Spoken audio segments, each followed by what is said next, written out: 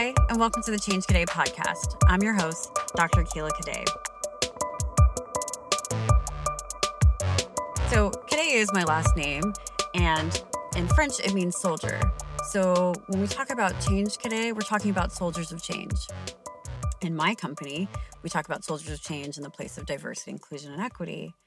But here, it may talk about the workplace, but we may also talk about stories of just change in general from various different aspects of life. Change Today is all about stories of change at what times may feel like an upward battle, but people are getting to their places of joy. So here, I'll share some of my own stories. I'll also interview guests who took risks and grew from their experience of navigating change to find their joy. I hope that these stories that you hear today will be an opportunity for you to become inspired and maybe a change cadet in your own life. Hi, Michelle. Hello, Keila. Welcome. Hello. Thank you for having me. I'm very excited to have you here today. Do you want to tell people a little bit about who you are before we get into our chat? Yeah. So again, my name is Michelle. I'm currently a college coach for an organization called Beyond 12. I am a young professional. Can I get some context as to what I should be telling people? You can tell people whatever you want to tell them. Okay. So yeah, I am a college coach. I graduated from college in 2017. And what tiny school did you go to? I graduated from Dartmouth College in New Hampshire. And yeah, I came to the Bay Area originally to be an admissions counselor and found Beyond 12 6 months later when I realized I did not want to do that. And yeah, so currently coaching, healing, learning about myself, building the tools to create my practice, living. Yeah. And so, just so the listeners know, Michelle contacted me to do an informational interview via someone else who I have coached, actually her boss. And Michelle asked just the best questions. And I was like, hold up, you need to be on this podcast. And that's mainly because Michelle's thinking about making her transition into being a full-time coach and what that was like. And again, these questions are wonderful that got me to think in a way that I really appreciated and felt it was worthwhile having a podcast to really just have a topic and focus on coaching, because coaching is all about change and transformation, and that is what we discuss on the podcast. So, again, so excited for you to be here. You can't see Michelle's fabulous hair, which is great, and the natural hair color that would make bitches jealous. So, good job with that. Thank you for the information. Yeah, you're saving so much money. I am. You are. So the way we start every podcast is by asking this question, and it's, what makes you a Change Cadet? So again, Change Cadet is the name of my company, and Cadet is also my last name. Mm-hmm. And in French, Cadet means soldier, and we create soldiers of change. For the company, it's around diversity in the workplace. And then for the podcast, it could be that, but also how you've had to go through some type of change or transformation to get to a place of joy. So, with that said, what makes you a Change Cadet? A lot makes me a Change Cadet. I will just say that. My entire journey has been consistently about change, especially to help myself find joy. Mm-hmm. From a very young age, I grew up in pretty severe isolation in terms of being the only Black person in my family. My family is fun. Yes, white passing. My dad's side of the family is Cherokee, which there's a lot of there's a lot of stuff there, and then my mom's side of the family is white, but both sides are white passing. And so from a very young age, there was this feeling that I didn't belong, right? And as I became an adolescent, that became depression, suicidal thoughts, lots of different things like that. In addition to being a low-income student, I started working at 15. So there was always a lot on me. And joy was not something that I was thinking about. Constantly changing to fit into my family, to fit into my school. Both my junior high and high school, I was the only Black woman, Black person in the school. And I was there was one other Black family in my town. I grew up in rural Oklahoma. So there was a lot of change to conform. And then when I went to college, a lot of change to bring myself, to understand myself, to bring myself joy, to sustain myself in college. All of which didn't necessarily bring me as much joy. Also in college, I was diagnosed with 3 chronic illnesses and a mental health illness, in addition to the major depression that I had at the age of 11. And so it was just a lot to have on me, and I had seen counselors, I've made little changes and different things like that at that point. But I still didn't have a purpose. I still didn't have joy. I still couldn't find happiness. And everything seemed like it was crashing down. So after I graduated, which was a change in itself, right, to still persevere and to make those very monumental changes, but at the time felt really small because I was just trying to get through it. I graduated. I took time to heal. I spent 6 months at home after I graduated. And I changed a lot at that point too. Changed my trajectory, changed my expectations for myself, changed how I saw myself. And then I came out to California.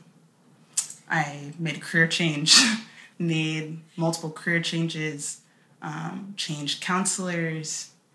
And how long have you been in California? About a year and a half now. Wow. Yeah, going on 2 years. And yeah, so all of that to say, the past year and a half, I've made a lot of change inside myself that has created external change as well.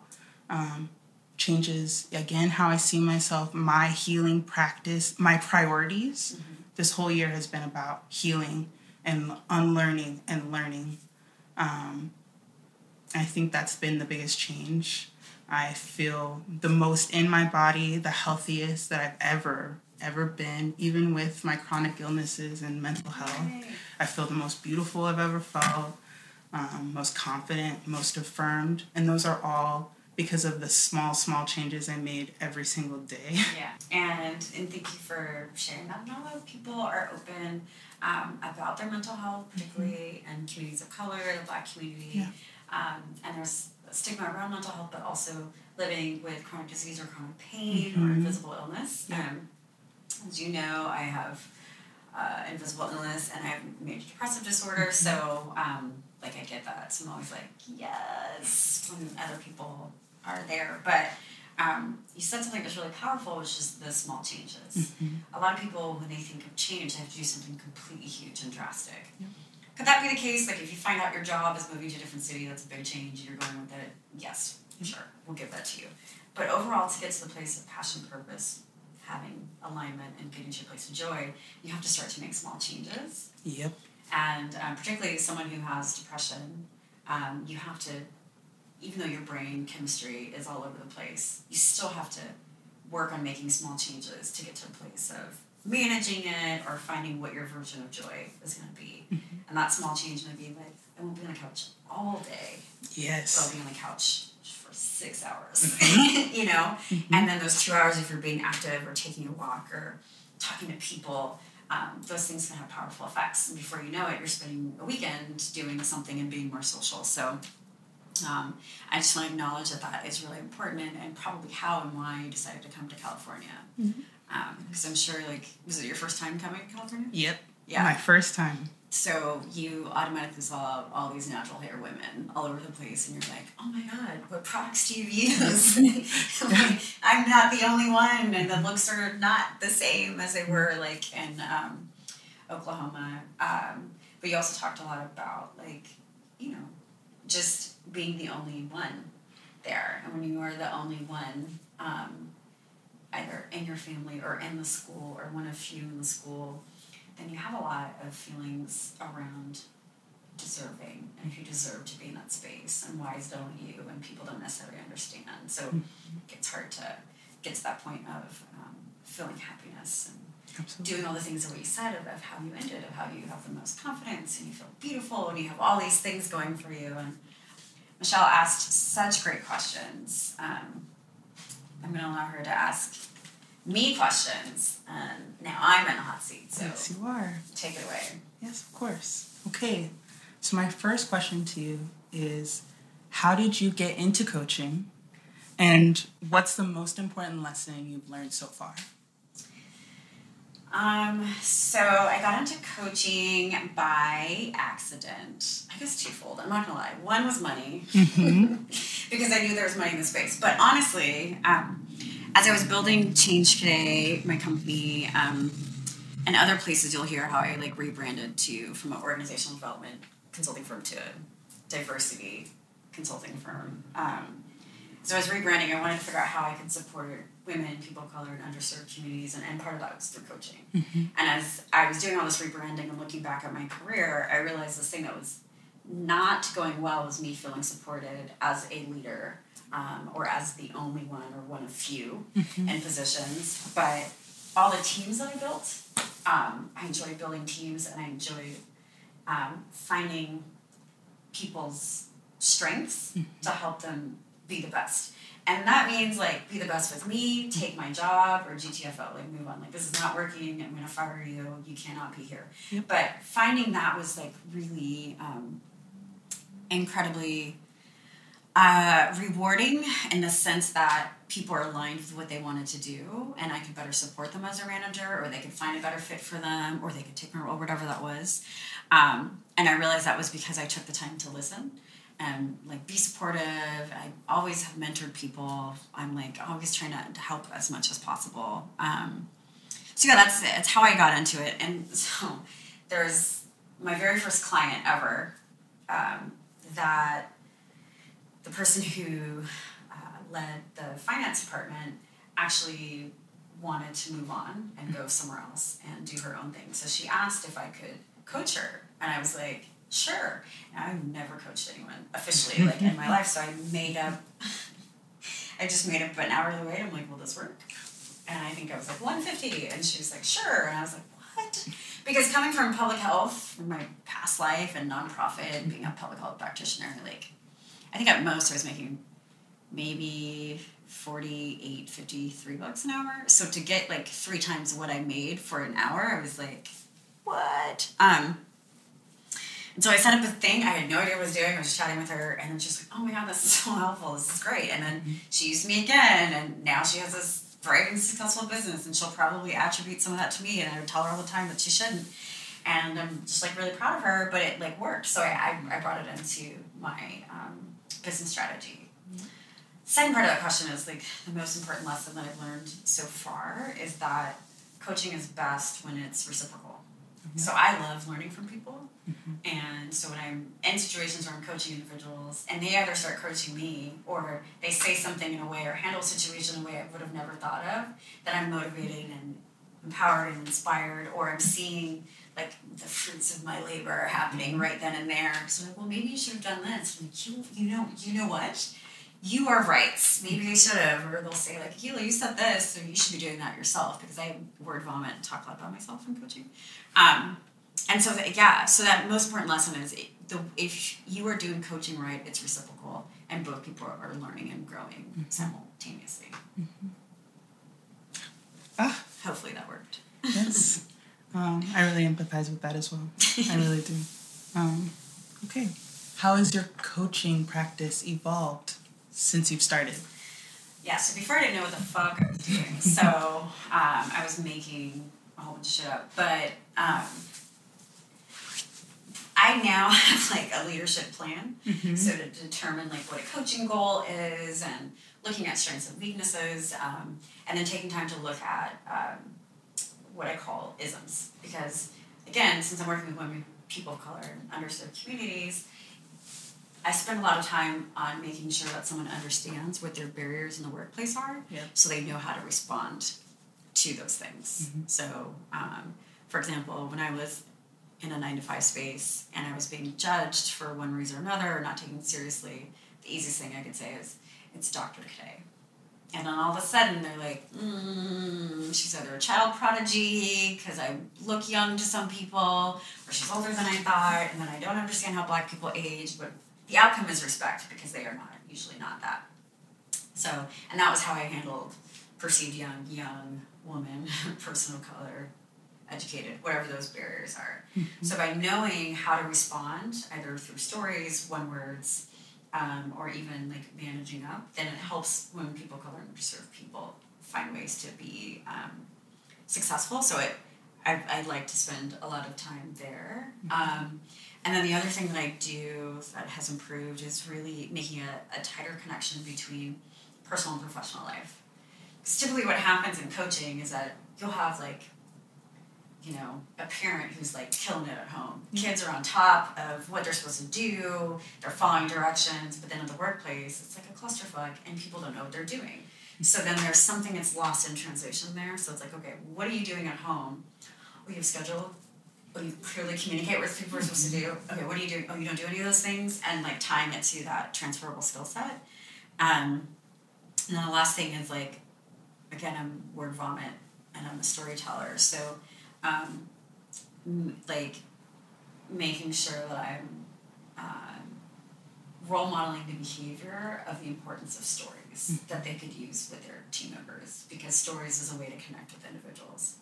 So if someone's having a problem with like letting someone go, I'll be like, let me tell you a story of how I had to fire someone, or let me tell you a story of how I was treated unfairly in the workplace. And from that, people can grasp what resonates with them. It builds a relationship, and again, it's something that they could do with their team members. Well, you're kind of a big deal, but I'm not. I haven't worked with Beyonce yet. When that happens, I'll be like, yes, I am. Parkwood Entertainment, anything Beyonce.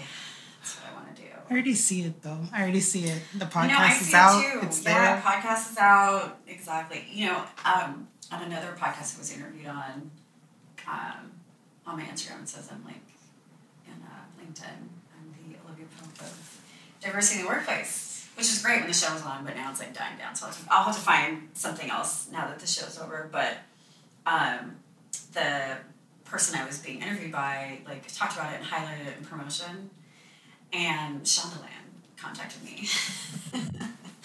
And like, for a minute I thought like I was in trouble because I was saying that. But we had a really cool conversation. And I was in the running to work with them, but then Netflix did their racist ass shit. And so because of her deal, they had to work with the consultants through Netflix, which is fine. But I felt like, I felt big then. I felt like I had a moment. I mean, that is a moment. That is a moment. It was a good moment. Going into the next question. Okay.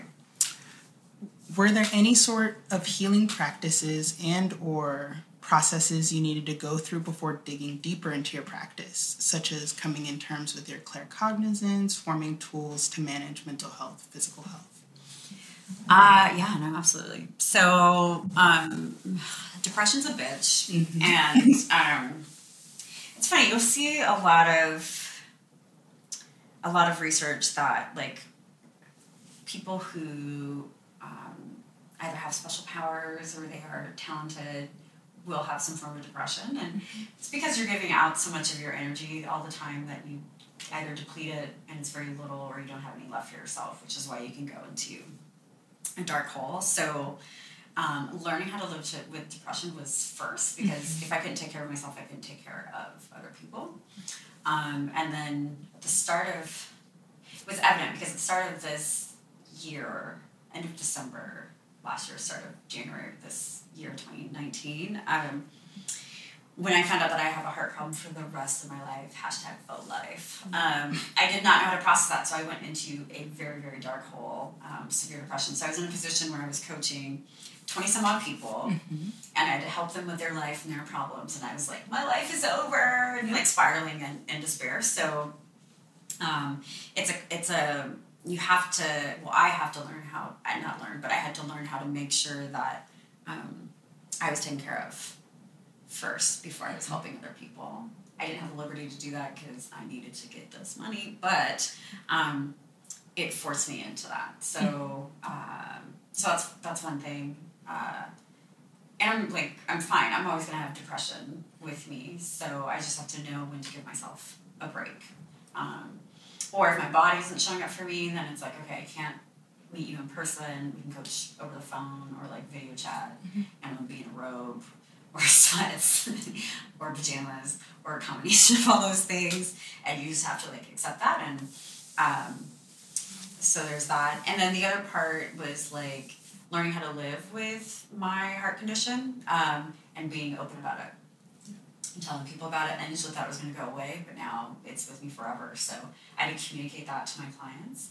And there was initially, I don't want to say fear, but I just didn't want to be treated differently by saying like I had these things.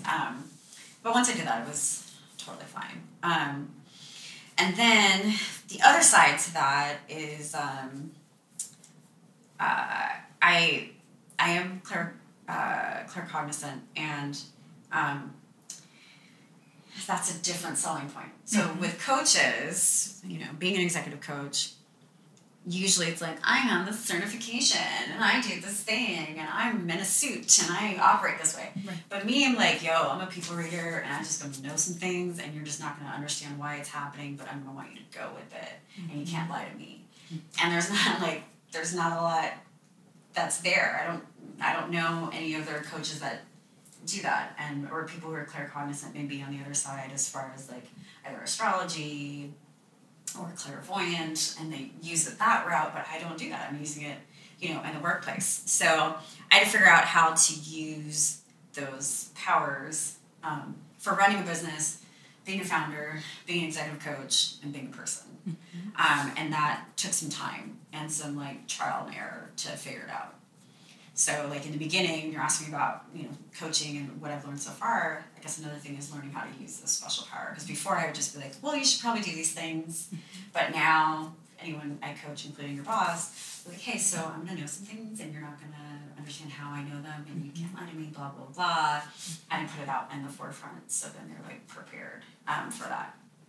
But the claircognizant is all because my grandmother told me at a very young age that I would have special powers. And I was like, what does that mean, Grandma? And she's like, you'll fucking figure it out. And I'm like, okay, but I feel like you could just give me just a little bit more insight. And she's like, nope. So, so the older I've gotten, the more in tune I've been with that. And it's great. It's not good for dating, though. Yeah. I mean, or maybe it is. But most men don't make it to a second date for me. It's good for you. Yeah. But it's not good for you. Pros and cons. I'm like, oh, okay, that's what, Yep, no, wasting my time. Bye. And then I become like a mean person because I don't want to hang out again. But it's like, you literally bored me and your future's not great. Yeah. And whoever's coming along with this ride of mine as I'm building an empire needs to be equally as great. They don't have to be greater than me. They can't. They don't want to be, but they gotta match it. Has to be equitable. Yeah, I mean, equitable is a hard word, which is hilarious because I'm in diversity, inclusion, and equity and belonging. But I do believe in belonging. But I feel like harmony, things that are harmonious. Thank you. Right? Like he could be a teacher. He could be someone who makes half the amount of money as me, but he has to like high five hella hard and be really supportive with what I'm doing. And so because I have these spidey senses, I'm like, you're going to be jealous in a matter of 3 months. So I'm like, I'm out. Yeah. Anyway, if anyone who's listening, I am single. You can send men my way. You can slide in my DMs, which does happen. I'm sure it does. It does. Yeah. It's usually a waste of time. It's just to get that feeling whenever someone important does come, I'm really excited for that. Because, I'm excited for it, too. I'm just over it. Yeah. But I'm excited for it. I did have a follow-up question to your response that I didn't write down. Yeah, go off. Can I go off script? Yeah, okay. That's what this is for. Totally. Great. You mentioned whenever like having to be adaptable and flexible, right? Because of chronic illness. Yes. And saying like, well, we can't meet in person anymore. We're gonna do a phone conversation. I'm gonna be in my room, right? And then there's also something about whenever you were talking about your claircognizance and how people aren't gonna get it, but you're just going, this is what's going to happen. Right. There's I've already said monumental again, but you're monumental. But then, like, there's a level of confidence that you have to build up or create in order to go into spaces and interact with people at this level to be like, I am most authentically myself, and you either take it or you don't work with me. Yeah. Have you always had that, or did you build that? Absolutely not. I had to build it. So, I mean, a million people have heard my story about how I was in an unhealthy work environment where there was a woman of color crime towards me. Yep. And I allowed my self-worth to be affiliated with try to fit into a role in a place where it wasn't wanted or celebrated. And it was completely different from the beginning because that was initial, that happened there, but then that switch changed. So it was rough, and that's how I actually got the severe depression. Severe depression is what major depressive disorder is now, but major depressive disorder is a new term because the DSM wants to change shit all the time, yes, but it does. it's the same shit. So you can be depressed, you can be mildly depressed, you can be severely depressed. Severely depressed means you definitely are questioning your life, or you have tried to take your life. And I've definitely questioned my life. At least 3 times in my life. I'm not trying to get a punch card to get to the 5th one. You can get the 5th one for free, but so that's what severe depression means. So wait, what was the question? It was, I mean, you had to build the level. Yeah. So when I left that job and I got another job, and which the job I was fired. John was fired. You guys are going to hear about that a million times on this podcast. So thanks, listeners, for hearing that. Roll your eyes every time. Incensed. Be enraged when the white guy in his 60s said, I didn't think you were that smart when I interviewed you, but you are smart. And then I had to be like, the fuck? I have 15 years of experience. My doctorate's the title of this department. I come from an organization 3 times the size. I know what I'm doing. But even though being fired was horrible, I'd never been fired in my life, I was fired for being my true authentic self. I was like, you are not going to treat me like I'm less than. You are not going to treat me like I should not be valued, that I'm not educated, and I don't know what the fuck I'm doing. Because I do. Like, I'm great. And from there, I was able to go into my own business. So really being in a place of my own business allowed me to thrive and be my true authentic self. Like, people can say whatever the fuck they want to say about me, which is fine. You can have whatever feelings you want, but I know I'm great. And I know I'm an amazing person. Because that's my mantra. I'm amazing. I say it all the time. It's on my phone case. Actually, today I was coaching someone earlier today, and she's a Black woman, and she was like, you know, when I was doing a leadership fellowship for them, when I went to the leadership fellowship, like, and had this session with you, I just sat there and I was like, my company hired a Black woman with platinum blonde braids. And I was like, yeah, that's me. I'm still Dr. Cadet, whether I have blonde braids or I don't. And yeah, so stuff like that, like, is great because I also know I didn't wear my hair in braids. It took me a while to wear my hair out naturally, curly. I knew, like, with the job with the lady who was awful, when I was over it, I, like, found an African hair braider, like, the night before, or the day or 2 before, and, like, got my hair braided, like, at 6 in the morning, and went into work, and I was like, you're going to get all this blackness. Yep. And then when I was fired, I went and got faux locks. And I was just doing things that I couldn't normally do in this, like, corporate type of space. So, yeah, anytime my hair is in braids or twists, it is very blonde. And I'm very extra. And I love it. It's like, pay me anyway. But, yeah, that's a great question. Yeah. And then my last I will say, it's like it's really important for people to be their true authentic self, which is why executive coaching is really important for, I'm biased for women of color, because if you cannot be your true authentic self at work, you are limiting your potential for who you are because you spend so much time at work. Yep. So if you do that, like your life on the weekend is going to be different and your extraness is going to be different. Like you aren't going to have that. You're just limiting your joy. So it doesn't mean that you can't find a job where you can't be your true authentic self or you have to start your own company, but it means you need to figure out how you can be your true authentic self in that workspace, that whatever that workspace looks like for you. Yeah.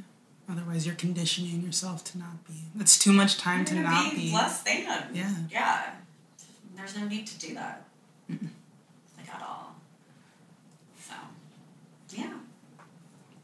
My last question. Yes. It's very much along the same lines. Okay. It was, how was the transition from working for other companies, especially given the circumstances of your last boss being illegally fired, that experience that we were just talking about, and continue to talk about, to working for yourself?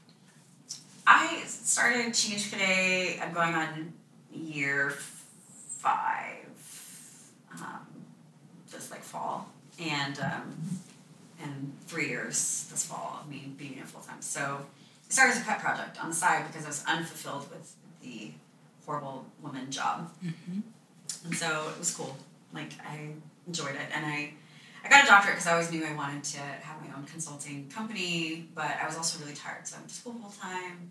And I worked full time, and my doctoral program is 4 to 7 years, and I did it in 3 years, which makes no sense. But I'm also still very single now too, so But so when I was fired, it sucked because it was a few days before my birthday, and here I am thinking like I had this great job, I'm like top floored, I'm wearing Olivia Pope outfits, and I'm an executive, and I'm making $115,000 a year, which is a lot of money for someone in public health, not for the tech folks listening, but it was a lot of money at the time.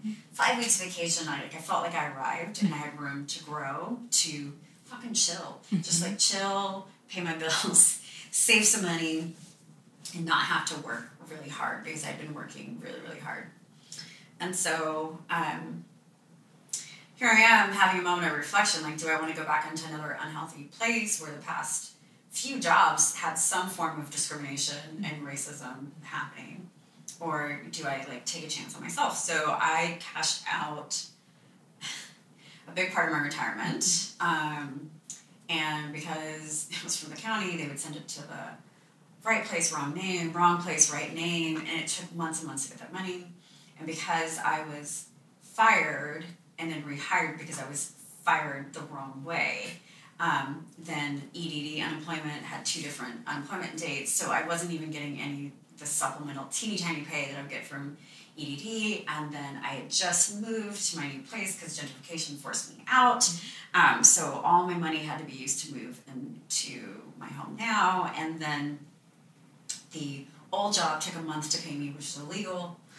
And then the new job, normal new job, it takes 3 weeks to get a paycheck, and then you get part of it. So I didn't have any money at all. So for my birthday, I asked people to give me grocery store gift cards. And then I ate out of my pantry and my freezer. And oh my gosh, there's so much food in your freezer and your pantry that you forget.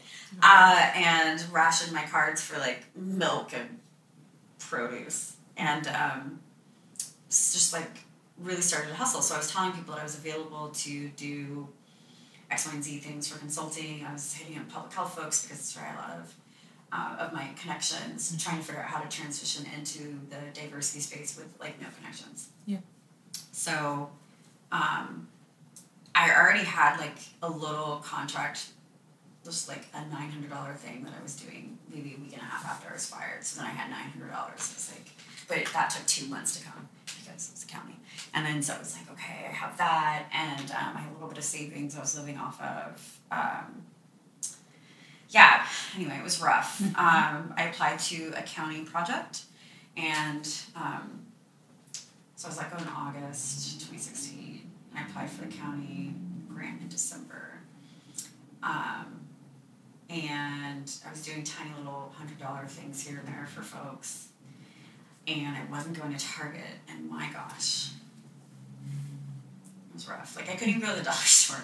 These are first world problems, but Target brings me so much joy. It was just really, really, like, it was rough. I wouldn't drive places. I just wouldn't do anything. Someone gave me a Blue Apron meal, like a free thing, so I could get some food. Like, I was just really hustling to make it work. I was so scrappy. So scrappy. So, so I applied for a thing in December, a request for proposal, RFP for the county, and then I was sitting here on my couch, like, a friend paid rent for me in November, which was insane because she never had money, and I was always paying for things, and then she, like, came through, which is lovely. Ironically, we're not friends anymore. Even though I paid her back. I paid her back in a month. But, so I was just sitting here on the couch. I'm like, I don't know how I'm going to pay. You know, it was December 17th. And I'm like, I have to pay rent in 13 days. And I don't know where this money is going to come from.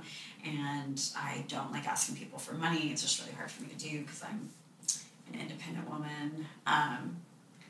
And, you know, my claircognizance, something told me to go check the mailbox. So it was like 9:15. I went down to check the mailbox, and in the mail was my check for my retirement that I cashed out, written to the right place and the right name, and all my back pay for unemployment.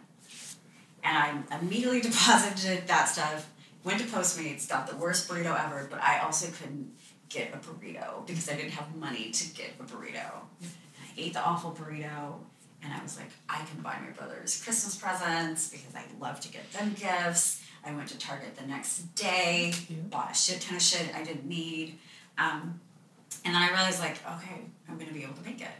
So from there, I had money to, like, really be strategic, and the next month, and I had a better outlook on life, so I was, like, starting to feel more confident because I could pay my bills.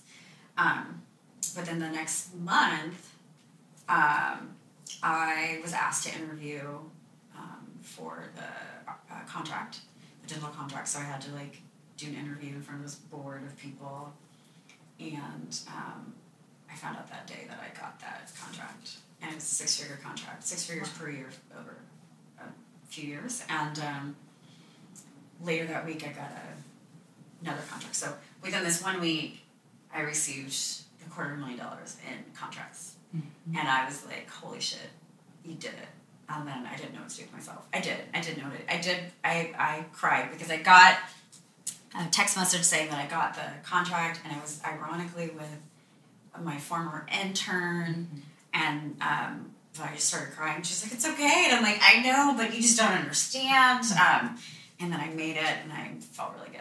And then, so ever since then, I've just been a straight-up hustler, I'm not gonna lie. So I'm always, like, ready to go. I put myself in positions to provide opportunities for myself and for people that I want to, like, uplift in any way, for people on my team, just to, like, I don't know. I mean, I'll always give back because that's, like, who I am, but just so that I know that I'm doing a good thing, and I'm able to, like, kind of, like, keep it going. So the hardest part of that transition is not getting a regular paycheck because people are horrible with invoicing, like, and wanting to pay those invoices. So sometimes I feel like I'm just like, where's my money? But you can't say that. Just following up to see if there's anything else I can provide you to pay the invoice, you know. I have to do that thing, so that part is harder. But on the flip side to that, I have unlimited earning potential. And the more unlimited earning potential I have, then the better it is for people that work for my company and, like, for myself, but also for my mental and physical health. Because I can't work at the capacity that I've used to work before because of, like, my cute little heart. So, so this job allows me to, like I said earlier, be able to talk to people and pay my bills and have that flexibility to do what works for me, so that I can be my best self for the people that I'm working for. So yeah, the paycheck is the hardest part. And then just always being on. Always on. I'm on right now. Yeah. It seems like, you're definitely on all the time, especially always. at that point.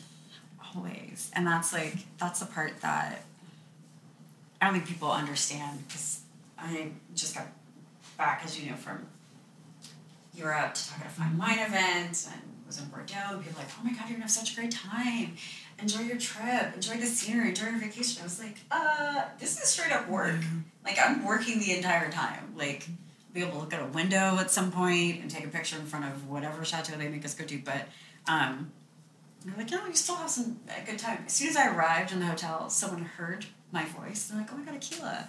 And they're like, do you want to like put your back down and like join us for some wine? And I'm like, sure. And it was great because the person who I ran into, I never met, and we'd only known each other through like social media, so it was great to connect with her. But then just like that, it started. Yep. And it was like that the entire trip until like 2 a.m. on the last day, and I left at 4 a.m. Like, it was just nonstop. 2 hours. 2 hours of you time on top of everything. Well, I did escape. And I was late to an event because I went shopping. Because #priorities. Mm-hmm. I didn't feel bad. No. But I like missed the bus for like the dinner.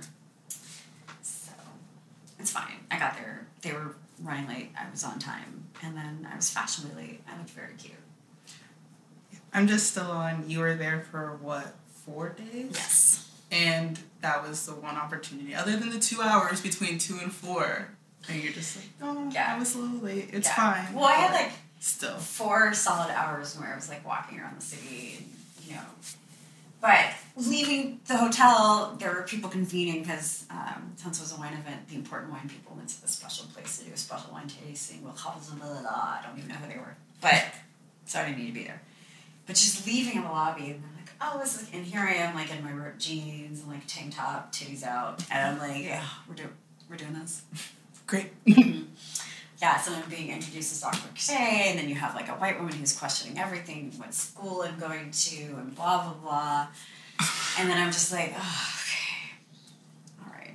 She ended up being lovely, invited me to her vineyard. Still. At the end, yeah, but still, I mean, the questioning that happens, because I don't look like the typical doc. I don't act like the typical doc. I don't look like a business owner. People will say, like, when I go to a doctor's appointment, like, oh, so you're self-employed? I'm like, no, I run a whole ass fucking business. I run a business. A business. I pay people's life. It's a business. Don't say I'm self-employed. Like, but then at every point, you have to validate. Yeah, there's, like, constant validation. And it's more so for them. Right. I don't like the self-employed thing. It's more so for them. But, yeah. I know, people are... I don't know, it sounds like work, which goes back to, yes, you being always on.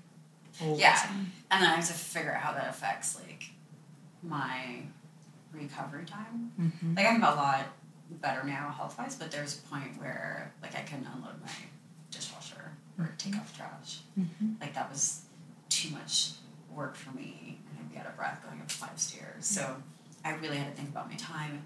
Because I got sick my second year into building a business, there's still a lot of growth that I had to do. So I had to, like, push my body more than what I should have, because I had to pay my bills and pay other people's bills, to do things. But at the same time, like, there's no job I'd ever have that would allow me to not work for, like, 6 weeks. Right. So, you know, things kind of happen, like, for a reason. But, yeah, everything's just harder because my body's not 100%. So then, because I put so much into work, then it will take away time from my personal life because I sometimes just don't want to talk to people. Because I have to talk to them all the time. But then I also have to find a way to, like, be in a relationship. And I really am open to having an accidental child now, you know, so doing all those things and, like, making it work. But that is not even the question at all. But yes. Yeah. It is a question, though. It is a question that I also, as someone who really empathizes with what you just said, like, I don't know. I also, like, I'm a Capricorn, I'm an earth sign. Like, I want to dig in and always be working. Yeah. And that's just me. It doesn't have really anything to do with I'm a Virgo, but like, I'm also an earth sign, so. I saw. Oh, thank you. And so it's just, like, always having to renegotiate and negotiate depending on where your body's at, right? Yeah. And I came into my chronic illnesses, other than mental health, well, even then, I had major depression, then I was diagnosed with bipolar in college. Mm-hmm. But I remember a time when I wasn't sick. I remember how I operated when I wasn't sick. I remember, like, those feelings and having that energy, and then now it's, like, always negotiating, right? As a coach as well, like, I want to see people, I want to talk to people, but I have to choose between my job, my personal life. I have to choose between what I'm creating for myself and my healing and my and that's not a decision that everyone has to make all the time. And that's not a decision that I always had to make. And so, yeah, I mean, maybe this isn't a question, but it's just like, how have you found, how do you deal with it day to day, or what have you found to get the most joy out of having to make that decision? So one is like acceptance, right? It was harder when I was like fighting it because I really wanted to, go out, or I really wanted to like drink or, do things, but my body was like, not today, so, and even like maybe about 2 months ago, it was a fun-filled day. I did a talk in virtual reality in the morning in San Francisco. Wow. It's very fascinating. And then I went and did a talk at House Tech Company in Palo Alto. And then I'm driving. And then I came and like driving to Palo Alto. I'm like, my foot is numb. That's different. And I was having pain in my legs, which I never had. I had more upper body pain. And then I went to an event in Oakland that night. And while I was sitting there, my body was full of so much pain, and I was like in a middle seat, and I like couldn't move, and didn't know what to do. But I was collecting checks all day, So, which is why I do that, because it's like talking is the easiest way to get money for me, because I don't have to do strategy, I don't have to do planning. It's just like pick a topic of what you want me to talk about. I'm about to freestyle this bitch. And it works, and it's fine. And it's great because it's better for just the amount of time and energy. It gives me time and energy to like rest and recuperate. And I'm just sitting there in so much pain, and then people want to like talk afterwards, and I was like, I gotta go. Like someone knew I have a heart thing, and I was like, I gotta go. And there's been times where I don't even feel my arm, my left arm. # best friends with my heart. And I have to go. And it's like times like that I wish I could be more social and talk to people, but like the pain gets in the way. And then I'm also kind of like, you did too much. Like you shouldn't have done that. But the business side of me is like, get this paper, and then I'm going to do that. So, I feel like there's a constant battle with that. Like right now, I'm on tour and my life sucks.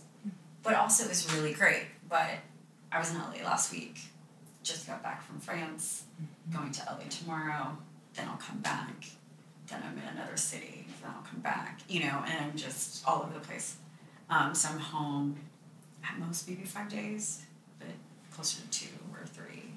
And that's a lot on my body. Yeah.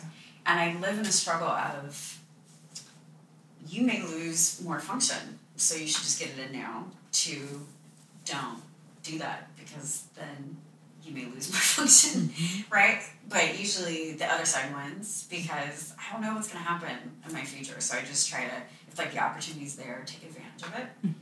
It sounds very sad, but it's fine. Doesn't sound sad. It's fine. I just communicate that, to people. But everything is, like, every single thing is different, which I didn't plan on. So, like, I'm always kind of navigating how to deal with new versions of change, or how pain shows up in my body. But at the same time, it just, makes me special. So there's that. What about you? Because you also have to manage chronic illness and mental health. So how do you deal with that? Just as you said, the first thing is definitely acceptance. Yeah. I've been through lots of counseling, doctors, and there was a point where, like, I kind of accepted it, not really, but I'd be like, yes, I accept this, but why is my body doing this? Right.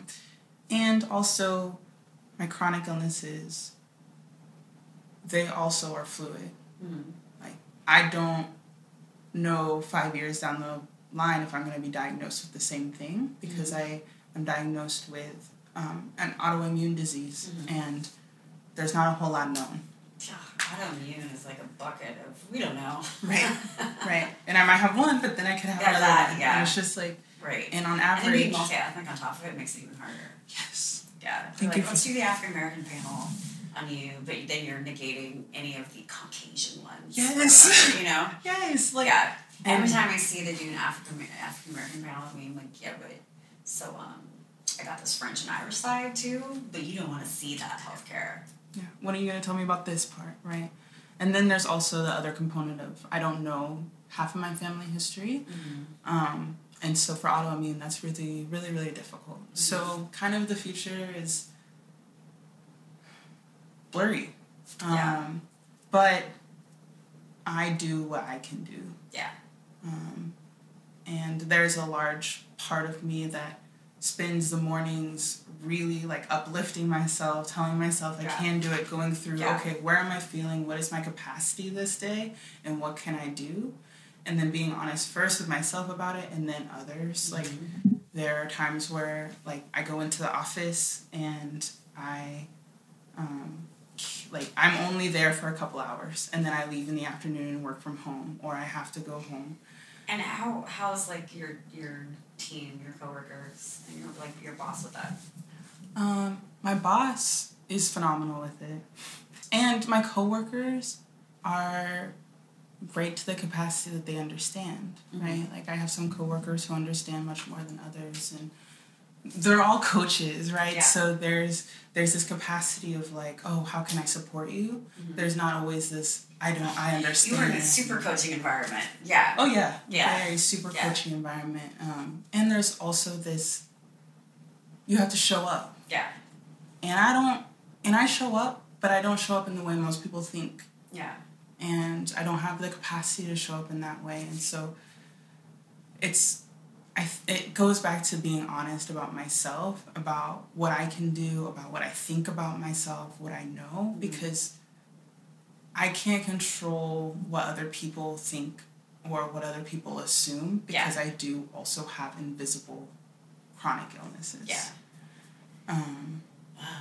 Yeah, it's just really like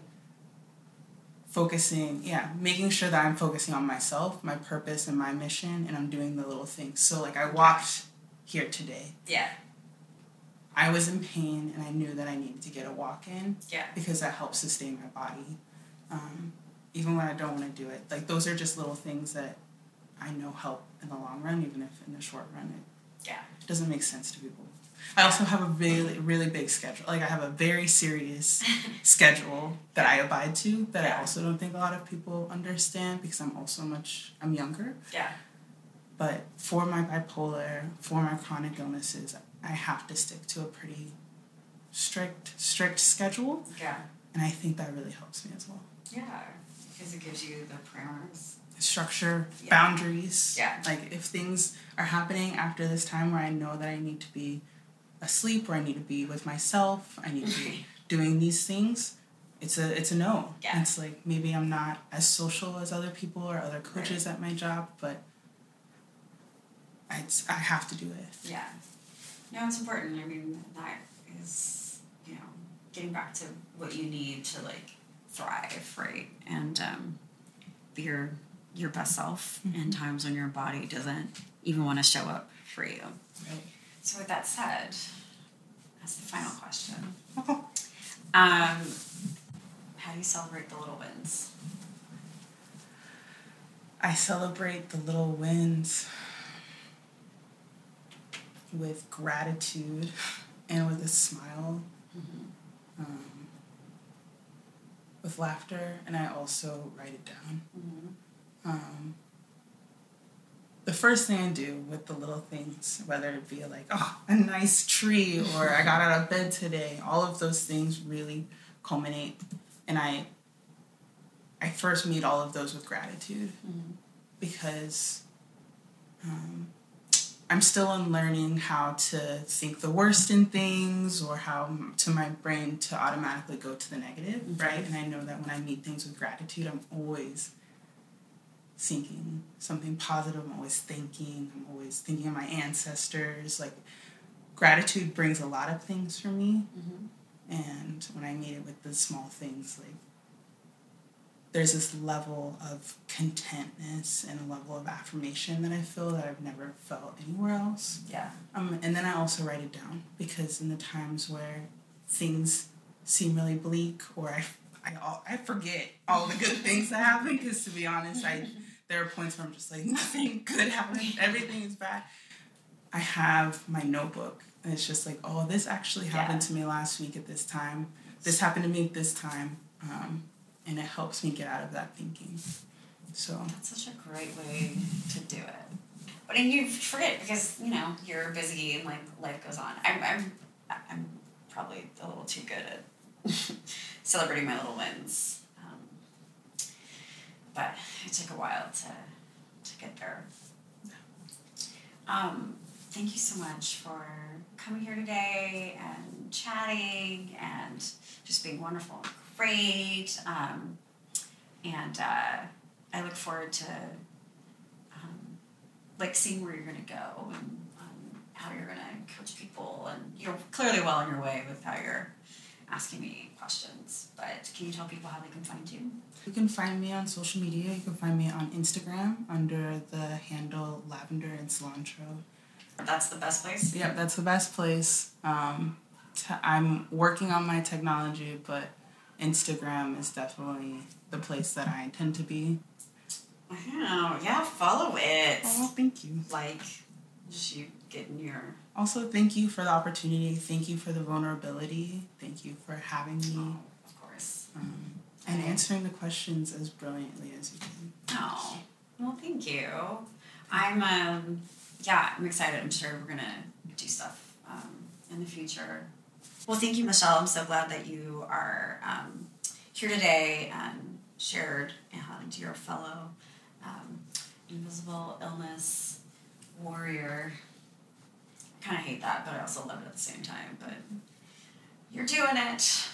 So you're also doing it. You're doing it. We're doing what we can do for sure. So, yeah. So until next time, keep being amazing. Thanks for listening to the Change Cadet podcast. To learn more about Change Cadet, you can go to changecadet.com. That's ChangeCadet.com. And you can follow to learn more at Change Cadet Podcast and at Change Cadet. Thanks for listening.